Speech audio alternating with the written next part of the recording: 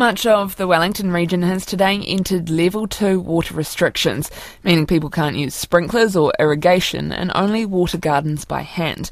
There are more than 3,000 leaks across the region, and Wellington Water says it would need more than $1 billion every year for the next decade to upgrade the infrastructure. Porirua City Mayor Anita Baker says she's not surprised by the move to tighter restrictions. I was expecting level 3, to be honest, because we're so dry down here at the moment and we've had no rain. How are the people in the community reacting to this news that they're going to need to tighten their water belts?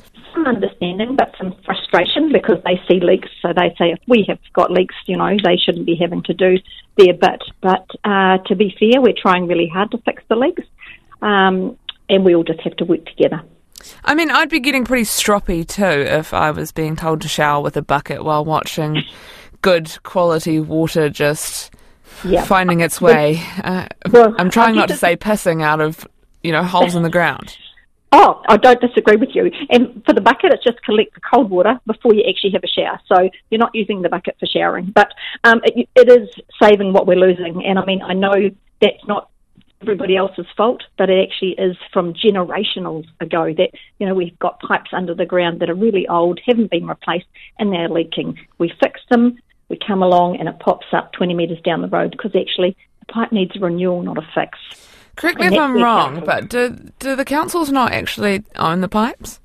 Oh, absolutely. I'll totally bring it down to the council's issue, but bottom line is other councils before us haven't done enough, and now we're all trying to catch up on that previous work, and they didn't put money aside to fix pipes then. I've spent more on water since I've been in, since 2011, than anything before in council, and it's never enough. The prices keep going up, the leaks keep getting larger.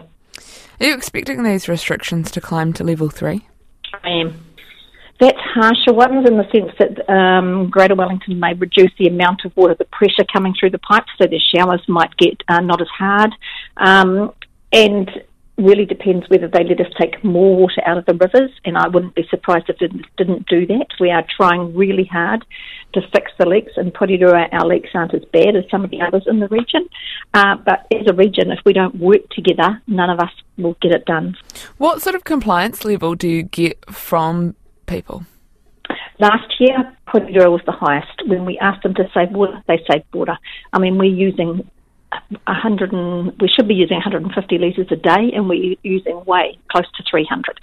It's just ridiculous the amount of water we are using, so we can save it. And a lot of people do that and are saying that. Tell me, if you've got a neighbour, say, out every day washing their driveway or watering the gardens and those kind of restrictions, what can people do? You can contact the council, and the council will come out and talk to those people. Or you can say to the people over the fence yourself, look, do you know the restrictions are on? Some people don't want to discuss that with neighbours, and I get that, because we are down to watering the garden with the hose, no sprinklers, no systems. But if we all work together, it works, and Porirua approved last time we can do it. Is it enforceable? So the council goes to give you a talking to, but can they actually do anything? Well, we haven't got fines in the ground yet, as far as I'm aware, and you wouldn't want to do that because actually, if we don't work together, nothing will happen. So I really am putting it back that we all work together. We are trying and investing as much as we can. So now I'm asking people to help us. That's Porirua City Mayor Anita Baker.